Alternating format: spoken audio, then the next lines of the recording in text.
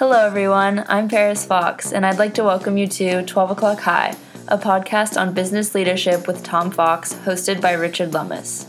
Hello, and welcome to another episode of 12 O'Clock High, a podcast about leadership. This is Richard Lummis. I'm here with Tom Fox for another discussion on how to improve our leadership skills. We believe leadership is a skill which can be improved with study of both good and bad practices. We try to draw interesting examples from many sources, including history, fiction, film, and business writing. Welcome back, Tom. Thank you, Richard. We're branching out a bit here today because of a book series Tom and I have enjoyed for many years. Sadly, it's now come to an end with the death of the author, Philip Kerr. I say that because although the series has been successful, I'm hoping it can avoid the necromantic fate of the characters created by Robert Ludlum and Tom Clancy. The books follow the checkered career of Berlin detective Bernie Gunther, and although this is a podcast about leadership, I think the real underlying theme is survival, often against very long odds. Bernie's first appearance in print was in March Violet, set in 1936 Berlin. Subsequent books jump around in time and place, but Berlin is really the beating heart of the series. The book we're discussing today is the last one to be published, but it's actually the first in Bernie's personal chronology. Metropolis is set in Weimar-era Berlin in 1928, with Bernie, a veteran of the First World War, now working for the Berlin Criminal Police Department. Gets his big promotion from the Vice Squad to the Murder Wagon, just in time to pursue a serial killer called Winnetou, who scalps his prostitute victims. As with all of Kerr's work, this one is grounded in very detailed research into the period, and that's part of the fun of these books. Winnetou was the Apache hero of a series of novels by Karl May, very popular in Germany, and they were published between 1878 and 1910, so they would have been very familiar to the boys who ended up in the trenches of the First World War. Tom, where would you like to start with our discussion today? Well, Richard, we both love this book. We love the author. We love the character. This particular novel had a poignancy for me, probably because I knew the author had died before it was published or at least released. And so I felt like I was saying goodbye to a very, very good friend. There's a few characters in literature I feel that way about, but this one was definitely one of them. A couple of things that I would like to maybe set the stage with here. One is the title of the book, Metropolis. Mm-hmm. That was more than a nod of the hat, but I think an homage to Fritz Lang, his great movie Metropolis. And also, the book was written as if Gunther became, if not the inspiration for, a technical advisor to the Fritz Lang movie M, where a child murderer is caught with the help by the police of the German criminal class, the German underground, who are equally horrified that someone is murdering children. There's both a German version starring Peter Lorre, and he came to the United States to make an English language version. I've seen both. If you have the chance to watch both, but certainly watch the German version. It's much more expressionist. I thought much more light and dark, and particularly dark. And much more sense in the feel of the people and the architecture for Berlin. But the thing I would like to maybe start with is shadow and light, because that seemed to me to be one of the themes of this book. The light, to the extent there was light in the summer in Berlin, and he did comment on how beautiful the city could be on a gorgeous day. He was also working at night quite a bit. The killer killed one set of victims at night, one set of victims during the day. And so a lot of his work was at night. And then, of course, there was, frankly, the darkness of his soul. And that really led to, for me, probably the overarching theme. You pick survival. I certainly cannot disagree with that.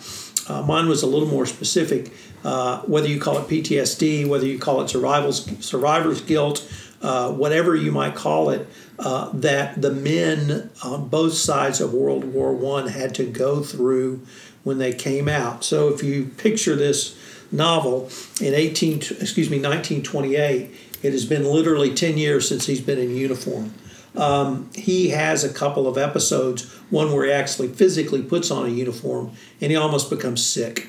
There was one episode where they went to a home for soldiers who had been injured so badly that they were basically deformed.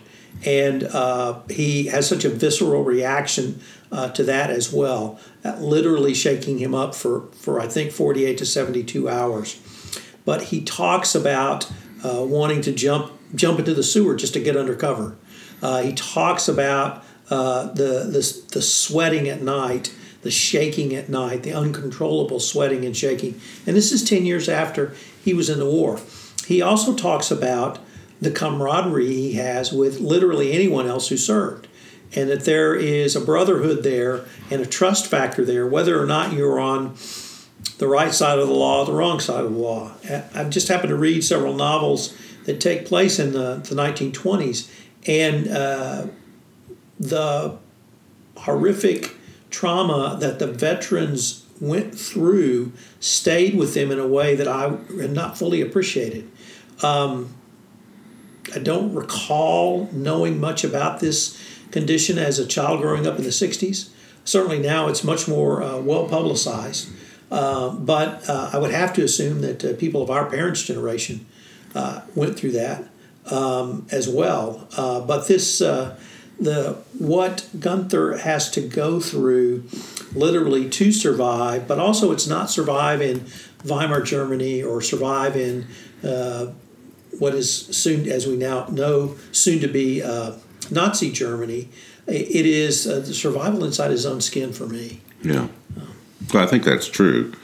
And, one of the things that struck me when you're talking about the novels of the 20s is the U.S. had an entire lost generation. But those were not people who'd served the entire war in the trenches. It was much worse in France and England and Germany, and we tend not to think about that. They actually had the deformed soldiers. And in fact, one of the real, I think, characters in this book is that underworld of all these soldiers who were so badly wounded that they couldn't earn a living, who were reduced to begging on the streets of Berlin and were regarded as shameful by certainly the Nazis coming up, but an embarrassment. So let's explore your idea of survive a little bit, because I actually had one quote I wanted to read, which I think may speak directly to that point. And this is a quote that it's really it's an interior monologue, but he does say it to someone. So let's see if I can do the question. I guess I never realized how lucky I've been. I'm looking at this fella in the mirror and asking myself what it must be like to wake up and be confronted with this horror every day. His colleague said, "What's the answer, Bernie?" And Bernie Gunther, I thought for a moment. Seeing myself like this made me realize something important, something profound that was probably going to affect me for the rest of my days. Thanks to Bernard Weiss and Brigitte Mobling, I've achieved something useful, even if I never did manage to catch the criminal. I won't try to pronounce his name. I've been given a genuine life lesson. So here, 10 years later, he has this aha moment that he is finally doing something useful with his life. Along the lines of, if I took the lost generation, so what does it all mean? What is it all for? Why are we here? Having survived literally 4 years in the trenches, this is what he's still dealing with on a daily basis. Yeah, and I guess the other lesson he took out of the trenches was you do whatever it takes to survive. I'd mark that passage too, and one of the things he talks about is how you had to be lucky to get out without a scratch. And whoever he's talking to remarks, you had to be smart to be lucky. There was both, but I read a couple of other English novels recently where they focus much more on the luck, because you could be walking shoulder to shoulder, you could be walking 50 yards from your nearest comrade, and they could easily go down as you could, and there was no rhyme or reason. It was whether it was a machine gun bullet, whether it was a sniper's bullet, whether it was an artillery round, whether you stepped on a landmine. It really didn't matter, because so much of it luck did have to play with it, and I've always wondered if many of the soldiers struggled with survivor's guilt. Well, a personal anecdote, my paternal grandfather served in the trenches, and he never talked about it. except once he did tell my mother a story that he had left his dugout to go visit some friends, and when he got there, the friend's dugout had just been hit by a shell, and everyone was dead. So he helped dig out the bodies and went back, and in the interim, the dugout he had just left had been hit, and everyone was dead. So yeah, luck did play a significant role. One of the other characters, though, you mentioned was Bernard Weiss, who is a historical character, as most of the side characters in these books are.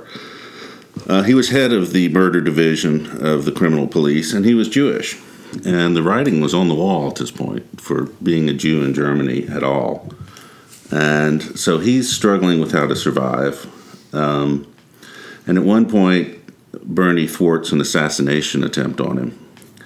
And he wants to go by the book and report it. And Bernie says, no, we can't tell anybody this happened. And he uses the excuse of, what will your wife think in the future? But it's really also Bernie's survival. The man they had to kill was a Nazi. He doesn't want to be marked as a Nazi killer. But so perfectly happy to bend the rules just in order to live. The historical Weiss did manage to escape Germany in 1933 after Hitler's rise to power, and spent the rest of his life in London.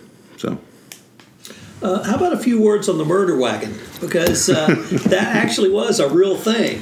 And when he say he joins the murder squad, he joined the murder wagon, and the murder wagon was a more mobile transport that literally took detectives to a murder site, but it fascinatingly had a stenographer/secretary in to type notes as they would dictate to her their initial impressions on the site. It also had a forensic team who could do at least a preliminary forensic analysis before the full team got there. So I thought this was a really interesting innovation, and certainly presaged many of the investigative techniques still used today.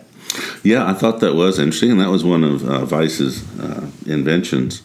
And the use of photography and forensics was cutting edge. One of the next themes I'd like to explore was the Weimar Republic, and that's probably something that's not studied as much in the United States as it should be. But here's the question I wanted to pose to you, Richard. When I read The Purple Violet, I won't say I was shocked by the description of Weimar Berlin, but it certainly was a libertine, certainly morally flexible place with lots of comings and goings. The transgender movement of 2019 has nothing on Weimar Berlin. I would just say sexuality was a very fluid concept, and lots of people engaged in drugs and alcohol routinely. Whether or not to blot out pain or whether for whatever reason. And I remember reading that book and really noticing the descriptions of that level of deprivation. That descriptions were here in this book, but I don't recall being as shocked by it or as surprised by it. Did you have any thoughts on that one way or the other? Well, yeah, I think one thing is I can't remember if it's Babylon Berlin or Berlin Babylon. TV series came out a few years ago, which covers it in fair detail, and a graphic visual representation of it. So I think we get a little jaded, but it really was shocking at the time too, coming out of the Edwardian period in pre-World War I to this level of openness about sex. The flappers in the U.S. were really as shocking as they were to American sensibilities, were absolutely nothing compared to what was going on in Berlin. And that brings up another issue that we talked about, which is the prevalence of criminal gangs who controlled most of the nightclubs, all of the drug trade in Berlin, and how they had an almost symbiotic relationship with the police. The only thing I would say is it wasn't almost. I think it really was a symbiotic relationship, and I've always been fascinated by that. In this book, Gunther makes use of the criminal underbelly of Berlin, and certainly in the movie M, most particularly the German language version, it is very starkly presented. But I've always been fascinated by that symbiotic relationship. If you want to go to a movie like The Godfather, you clearly see really a business structure in place around the family. And you see a business structure in place that recognizes the police through bribery as an ally and using the police when was in their interest to do so. Here we see Gunther using the criminal element when it is in his interest to do so. And whether or not there's a quid pro quo or whether or not it's I'm going to lay off you today so you have to help me tomorrow or something along those lines, clearly, and I think really throughout the novel series, he makes use of that. And I've always been fascinated by this permeable membrane that certain police officers seem to cross fairly often as well. Well, and as usual in the Berlin books of Kerr, one of the characters is a gangster. And oddly enough, he's not one of the lower-level gangsters. He's one of the upper-level gangsters. And what I was totally unaware of is the German underworld had a structure sort of like the Five Families in New York, where there was a supreme council that governed disputes among the different groups. Now, I don't know how the other groups were organized. Kerr doesn't really describe that, whether they were ethnically based or neighborhood based or what. I'm not entirely clear on that. But there was the importance of this overarching structure, and they had their own rules. They had their own courts, they had their own enforcement mechanism, which tended to be fairly quick and brutal. But it really was a mirror world in the shadows.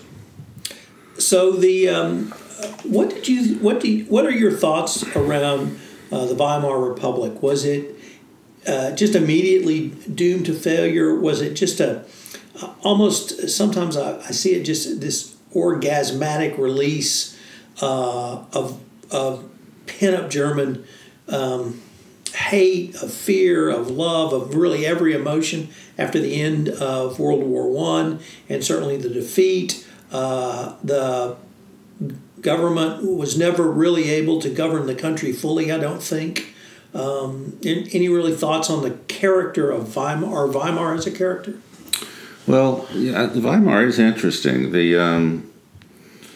At the end of World War I, the Kaiser had abdicated and fled to the Netherlands, and there was a total power vacuum. And the Reichstag and the politicians had been totally bypassed by the German High Command and the Kaiser during the war, so they had very little credibility. There was a revolt in Germany with the criminal, the communists, led by Rosa Luxemburg and a couple of others, fighting the right wing. And there was literally gun battles in the street. And so, no, I think you're right that Weimar probably never really had much of a chance. And, of course, then the hyperinflation in the early 20s really doomed them. So one of the texts I read in preparation for this podcast called Weimar to Americans, Weimar, the undiscovered country. And I thought that was a pretty apt metaphor for certainly my knowledge. I have some knowledge, certainly the hyperinflation and the rise of Nazism, the beer hall pushed. But the day-to-day running of Weimar, their attempts to comply with the Versailles Treaty, and all of those things, I think, are really lost to most people from not studying. Yeah, well, I think that's true, and my knowledge is superficial at best. But on the other hand, it's also true that Germany was still a very new nation, and the regional distinctions remained quite strong. So what did you think about the following? Bernie Gunther is Philip Marlowe, and Berlin is a stand-in for Los Angeles. Do you find parallels between Gunther and Philip Marlowe, or are they absolutely really too different for your taste? And also Hammett. One of the things about these books is occasionally I find that the use of slang is a bit overdone, but that's true of both Hammett and Chandler as well. And I think you're right, dead right about the city as a character in the books. Los Angeles was probably not as big a cesspool as Berlin, but it had its moments. The other thing I want to point out about this whole series is, to me, unlike, say, Chandler, these are a cross between historical fiction and detective novels. In terms of the general atmosphere of the period and the use of unusual small details, which, upon further investigation, turn out to be factual, I'd compare them to the novels of Alan First, but then they have the mystery component as well. So I just think they're wonderful books. So what about the actual detective work? So at one point, there are a series of murders of young women. This was the scalping that we referred to in our opening of this section. But then the murders changed, and they moved to execution by headshots to disabled veterans who were begging on the street. Now, they do not appear to be connected, but that turns out they are connected. And the way in which Gunther makes that connection, did you find that to really even be plausibly that it could be inspired insight, or was it really so outlandish that we just have to chalk it up to a fiction author's moving us along in a direction he wanted us to go? Realistically, I think it's probably the latter. At this point, Bernie is still a relatively young man, and he's brand new to the murder business. In one of the subsequent novels, it would make far more sense to him to make that connection because of his deeper immersion into the world of homicidal maniacs. But again, the details are so good. The use of the .25 caliber Browning, the use of the train noise to cover up the shootings and so forth, I just thought was wonderful. And yes, I mean, you have to give an author a certain leeway. He does have to, tighten up the book a bit. So it didn't disturb me at all. So, Richard, I guess perhaps we could end with where you thought this one might rank on the pantheon of Bernie Gunther novels. We may presage some other novels, but we may take those up in later podcasts. We both love this series so much, but truly wondering what your thoughts were in this origin story, the prequel, and or is it simply because we're saying goodbye to an old friend that it makes it so poignant for the both of us? I think this book holds up well compared to the others. As with most series of this type, I think the first one you read is the revelatory one, and so I'll always have a fond spot in my heart for March Violets. But I think this one holds up very well, and I think part of that is, as you pointed out, the Berlin as the character. I would agree with you. He has a series of adventures, detective adventures, crime adventures during World War II, and I just found that investigating murders during a war is probably, it seemed to me that there could be other things talked about. But, I mean, they're good stories, but they didn't seem to me to have the same poignancy as before and after the war. And certainly your point on March Violets, I was just, I can't remember if you're the one that turned me on to Bernie Gunther or how I found out about him, but I was literally blown away the first time I read him. And so it was that revelatory moment, even though I think he was a detective at Alden. Was he a detective at the Alden by then? Or was that later in the trilogy? That was later. I think he was still with Kripo in March Violence. But this one really holds up. It just paints. I mean, you can see the words, you can see the painting, you can see what he's saying, you can taste Berlin, you can smell Berlin, you can feel it, you can taste and feel the horror and what's going on in his head. At one point, he has a significant drinking problem, but he does that in large part just to numb himself from remembering what he went through in the trenches. His drinking is so heavy that his superiors comment on it, and he eats breath mints after breakfast on the way to work. Well, at one point he lays off for a bit, and describing it, he says, "Frankly, I was in danger of not liking the stuff anymore. It was beginning to taste a lot like medicine. The next time I drink, I want it to taste as if it's something I'm doing only for pleasure." So yeah, it was anesthesia, and he was certainly not alone. And that's right. But it really all of that, and even his descriptions of his PTSD events, I thought gave a greater poignancy to what he was going through. The two lead detective characters, the head of the head of the murder squad and his assistant, I thought were wonderfully drawn. The criminal element was wonderfully drawn. But I do have to go back to the city of Berlin as a character, and that really probably was the difference for me. But I really would encourage anyone to has read any Bernie Gunther to read this, or if you haven't read any Bernie Gunther, to read this. Although one of the reviews said it's certainly fine to read this book before you've read any of the others. However, you must read all of the others first. Well, we certainly encourage you to read all of them. They're not all of quite this high standard, but they're all definitely worth reading. Thank you for listening. This is Richard Lummis with Tom Fox at 12 O'Clock High. This is Paris Fox again. We hope you enjoyed this episode of 12 O'Clock High, a podcast on business leadership with Tom Fox. If you enjoyed the show, please go to iTunes and rate the podcast. Thank you for listening.